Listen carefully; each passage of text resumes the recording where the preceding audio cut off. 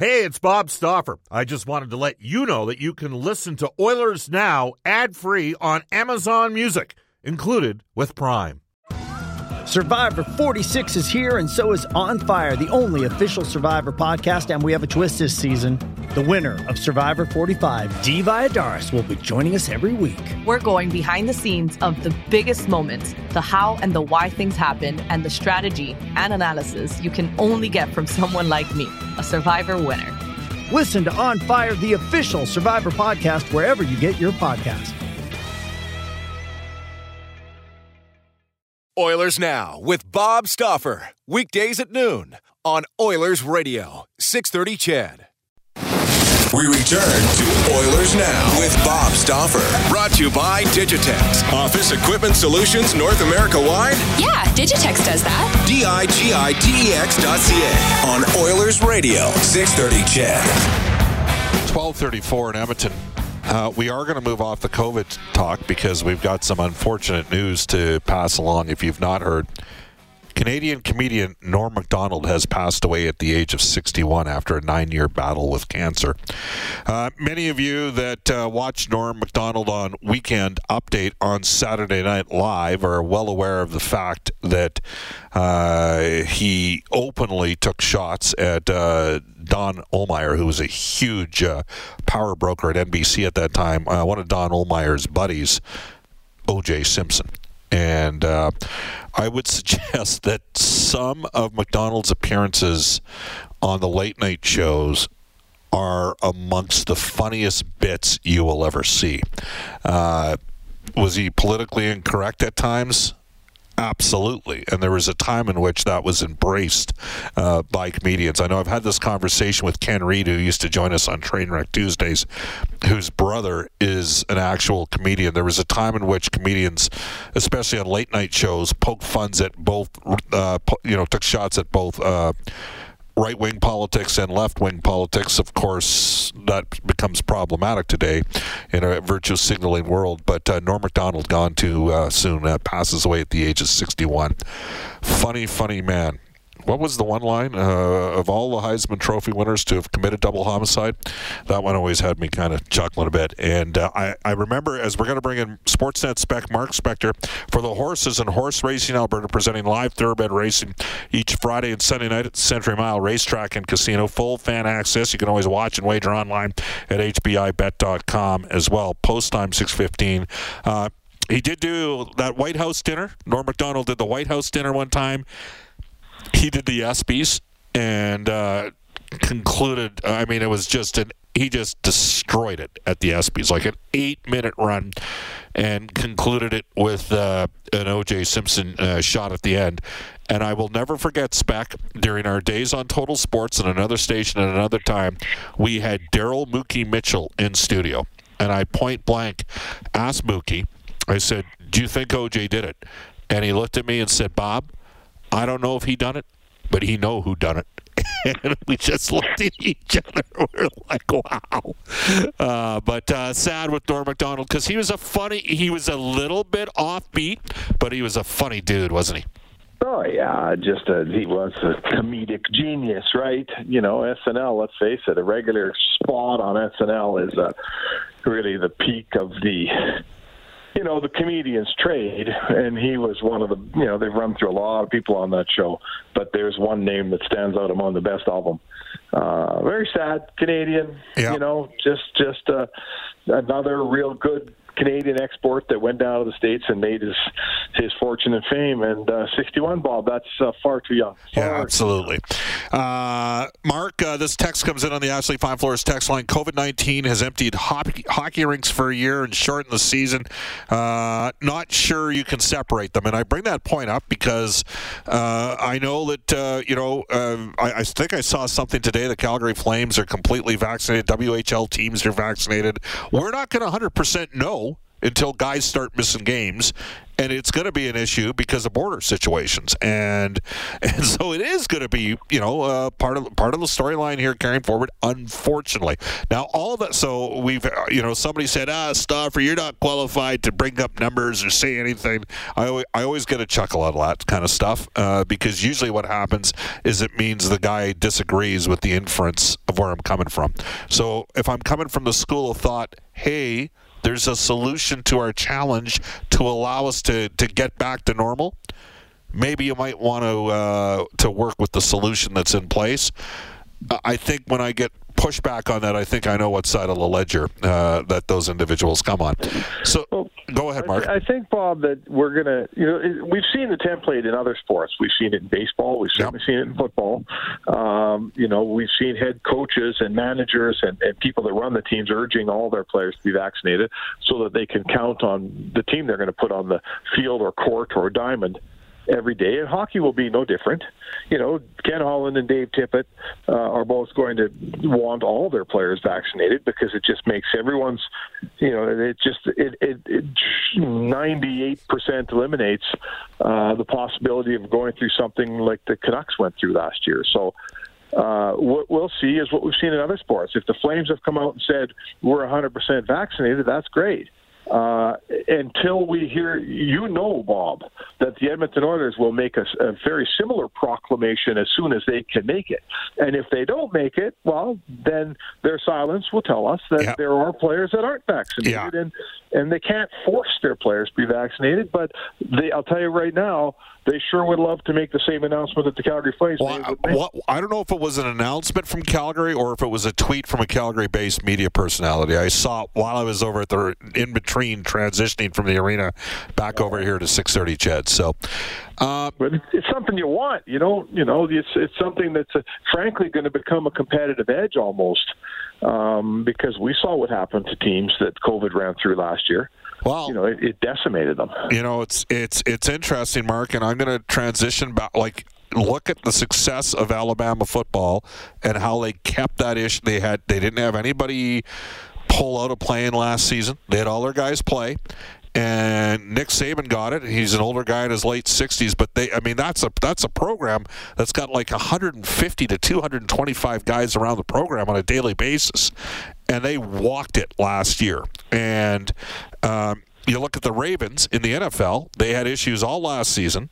They've already had issues this year in the training camp. Then they got injuries, and timing was off with some of their guys last night. Maybe they're just not that good after the injuries, but they squandered a 14-point lead for the first time in I don't know how long. That's a team that closes out a lot of games with a quarterback, by the way, he's the only quarterback in NFL history to have thrown for 5,000 yards, rushed for 2,500 yards, and had over 30 wins as a starter in his first 3 NFL seasons.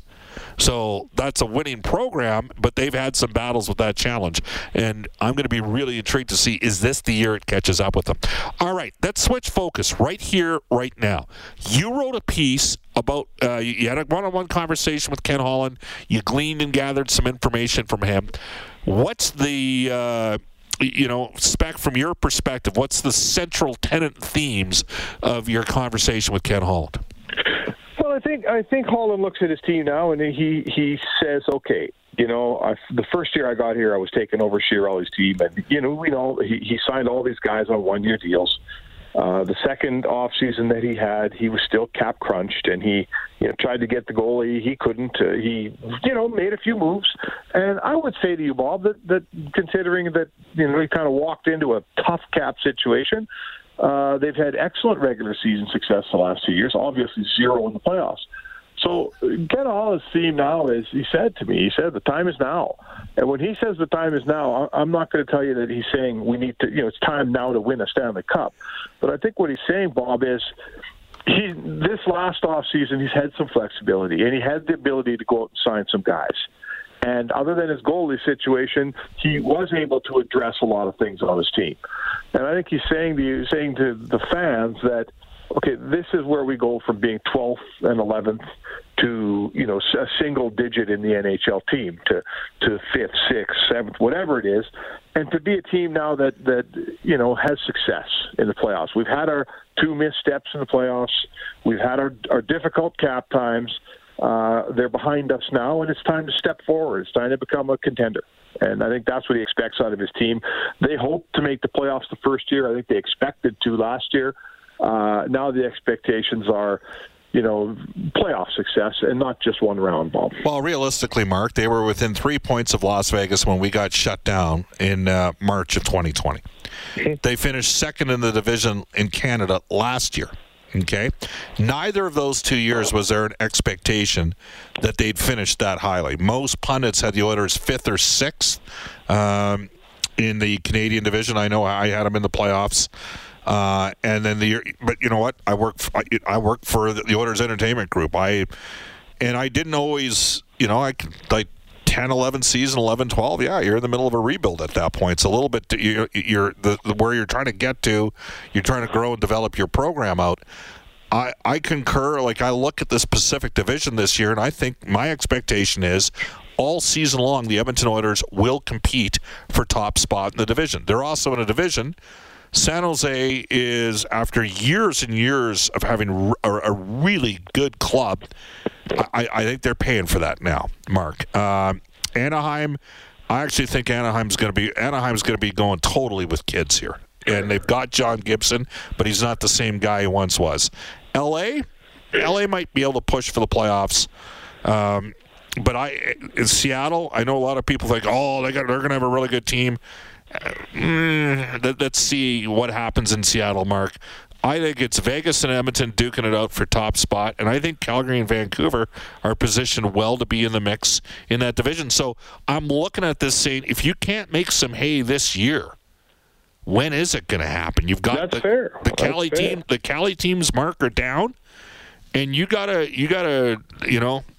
get after it and grow. And the other thing is, I think you can grow your team and your program the way Slats did back in the early to mid 1980s during the course of the season because of the division you're playing in.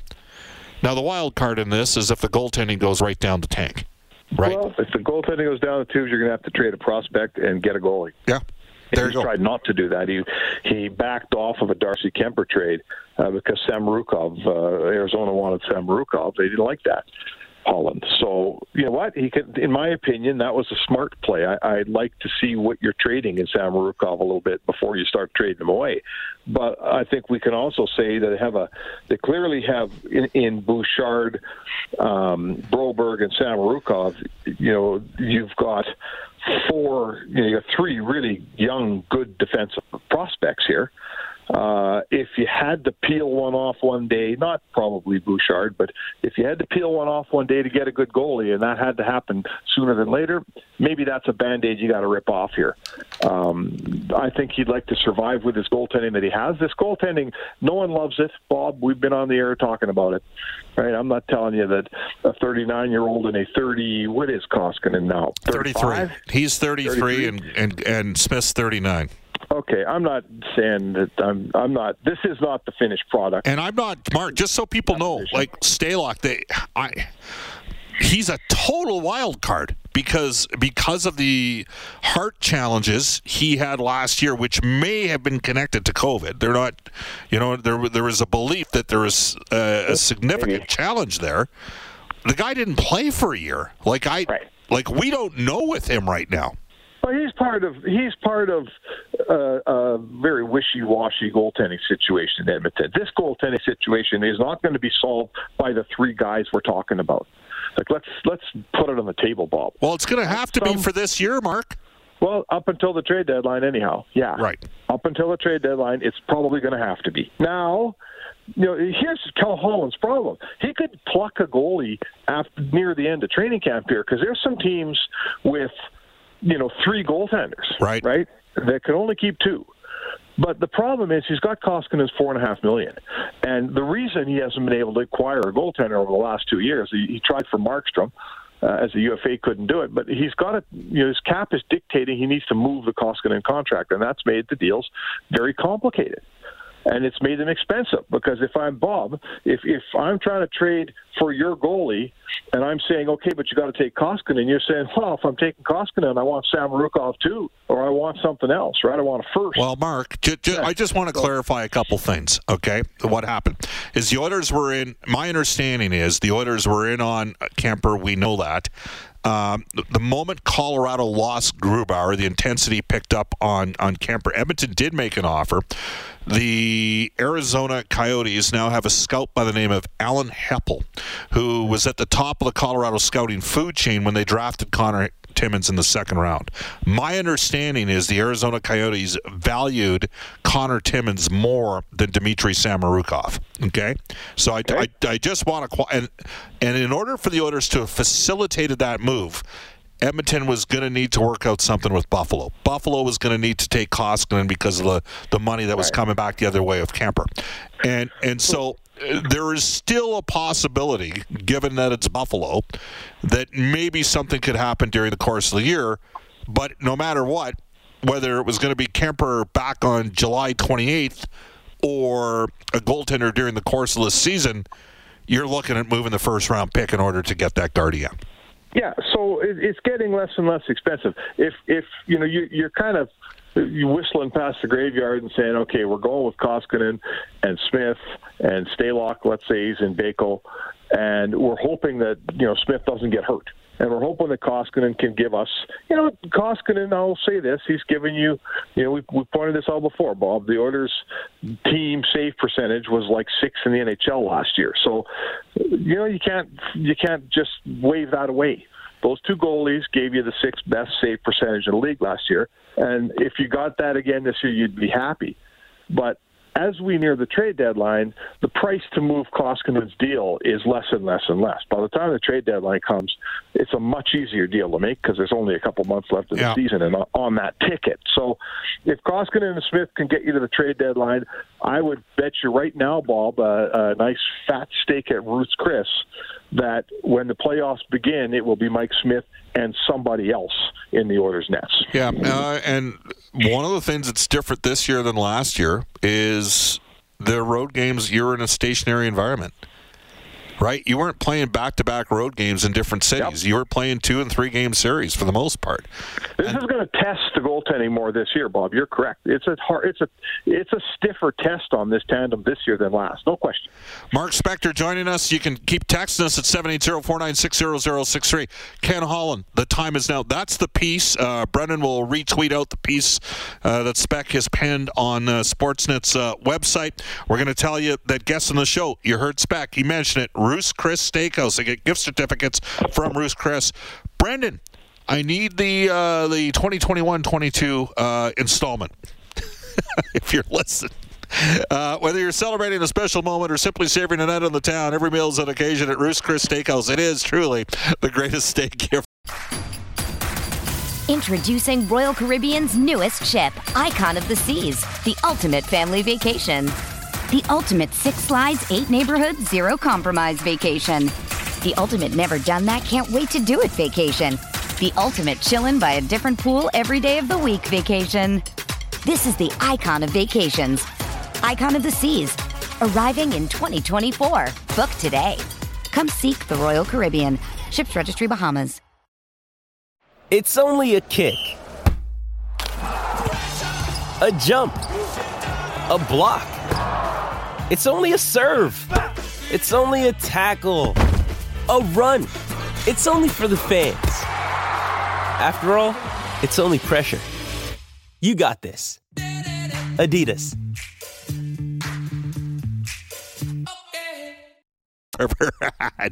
Bob Stauffer, Brendan Escott, Mark Spector with you. We'll take a 90-second timeout and return with Oilers Now.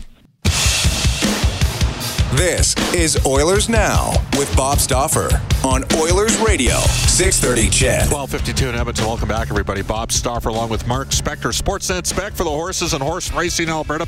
Presenting live thoroughbred racing Friday and Sunday at Century Mile Racetrack and Casino. Full fan access. You can always watch and wager online at hbibet.com. Post time 6:15. Spec, rookie camp starts tomorrow. Keith Gretzky was on yesterday. Said we'd have an update at some point today on possibly on Dylan Holloway. Did not want to say anything at that time. That's but given that he had a scaphoid/wrist issue that limited and eventually knocked him out of the lineup for Wisco, suffered against Penn State. That is always concerning because, Mark, as you know, it's what can happen with those wrist surgeries is sometimes you end up having to get another one. So that's a little bit unnerving at this stage. Sam Marukov, you talked about him, could be a guy that just because of the shoulder surgery that he had in late February, early March last year, we might be looking at another week or so before he gets back in. I know Jason Gregor put that out today. So we'll see on the because these are a couple of guys we're going to want to watch at rookie camp. Obviously, Broberg on defense, Bourgault, the first-round pick. Where is he at? And then Konovalov, a 5-foot Mark. It's remarkable. And look, Edmonton's got really intense fan base, and they're on top of it, and they know the team. I'm surprised. There are people that I put out a top 10 list, Mark, about once every 3 months, and there are people that tweet at me, guys that are, I can tell they're by who they follow and stuff, that they're on top of it, and they think Konovalov's the Oilers' best prospect in the organization right now. I find that interesting. Well, yeah. Konovalov is the rare small goalie, Bob. It's like a slow forward, right? It's a almost extinct element in today's hockey. Like, go find me small goalies that are still good. Yaro Halak, an older guy, he's one. Khudobin, he's an older guy, he's one. How big's Gorgiev? I don't think he's he's not huge. Okay, there's one. But I guess my point is, I'm not saying it's impossible. Like, let's watch the guy play. Let's see him develop. I'm not saying he can't play, but I am saying if he does play, he'll be a rare find for the Edmonton Oilers. There's just not a lot of smaller guys. I'm quite interested to see this guy in person, Bob. Yeah, and just on Alexander Georgiev, there is a belief, he's 6'1", there is a belief that he ultimately could be had out of the New York Rangers. Shesterkin is their obvious long-term goaltender of the future. I don't know, goalies, they're kind of like relief pitchers to me, Spec. You know what I mean? Unless you have the 2 or 3 best, there's windows where guys seem to be successful. And, yes. We have people saying, what about Stuart Skinner? This guy was pretty good last year. So. Hey, goalies, you don't really care where you drafted them, where they came from, what country they're from, frankly, how big they are. You just want goalies that can play. I mean, and it's so difficult. I remember a few years ago, the Calgary Flames had 3 guys in their system. I can't remember them all. Parsons was one. Mason McDonald was one. The kid, the big kid that came out of college was one of those undrafted free agents, was an important signing. I forget his name. Tall guy. Anyway. And, they said, okay, we got 3 guys here. One of these guys is going to turn out and play. Well, none of them turned out and play, Like, I'll ask you this, Bob. Would Doug Wilson be wearing a ring down in San Jose if they'd have kept that third stringer named Mika Kiprasov and not stuck with a first stringer named Evgeny Nabokov? Yeah, well, Kiprasov was a better goalie. Yeah, so the Flames had John Gillies. Right? That's the guy. That's the guy. A 6'6" guy out of Providence. Right. Who, supposed to be great. Right. Wasn't. And then they also had Mason. So Gillies was a 3rd-round pick in 2012. And then the Flames got Mason McDonald the 2nd round in 2014. And then they drafted another goaltender, Tyler Parsons, in the 2nd round of 2016. So over a span of 5 years, they invested 2 seconds and 1/3 on a goaltender. And, in the case of Parsons, he was playing in the ECHL last year. I wouldn't say he's been a sub 900 save percentage guy in the American Hockey League. So the Oilers are sitting there. Spec, the Oilers are sitting there. They've done something kind of similar, right? Skinner was a third-round pick. I think Konovalov was a third-round pick. And Rodrigue, who's not a big guy either, was a second-round pick. And I think they're hoping that, I think in Skinner's case, realistically, I wonder whether or not he could be a 20 to 25 game starter at the start of the 22-23 NHL season. If that happens, then you can spend $5 to $6 million on a number one goalie. Because you'll still have a year left on Smith's deal, I guess, because he's on I think that what you've done when you sign Smith to a 2-year deal, in my opinion, you've effectively locked up your backup spot for 2 years. Yeah. Smith is clearly the number one here. There's no doubt about that. And he performed like a number one last year. But the plan and the intent is to go out and find a guy that is younger and probably better than Smith, frankly. I think if, Ken Holland's not out in the market shopping for guys to be Smith's backup. He's shopping, he was shopping for Darcy Kemper. Sure. He was shopping for Jacob Markstrom. So what this does to guys like Skinner and Rodrigue and them, frankly, to me, in my eyes, the number 2 spot in Edmonton is sewn up for the next 2 years. It's the number 1 spot that might get fixed. Okay, Mark. And that ain't going to be Skinner. All right, we're going to keep Spec on for another half hour. Quick text. I hate when people make the short assumption. Being short is literally the only reason, says this texter, I couldn't make it in hockey. And I got straight out told that by my coaches and scouts, etc. Height shouldn't make a difference. See, and in my case, it was because I lacked the speed, talent, agility, coordination, toughness, character, and discipline. If I had some of those factors, you were tall enough, Bob. And Mark, I could skate a little. I could shoot. Okay, you're tall enough, you could skate. But you know what? I was nowhere near good enough. And all I need to do is look in the mirror to figure out why that was the case. Off to a global news weather traffic update with Eileen Bell. And when we come back, more with Sportsnet Spec and Oilers Now. Oilers Now with Bob Stauffer. Weekdays at noon on Oilers Radio, 630 CHED.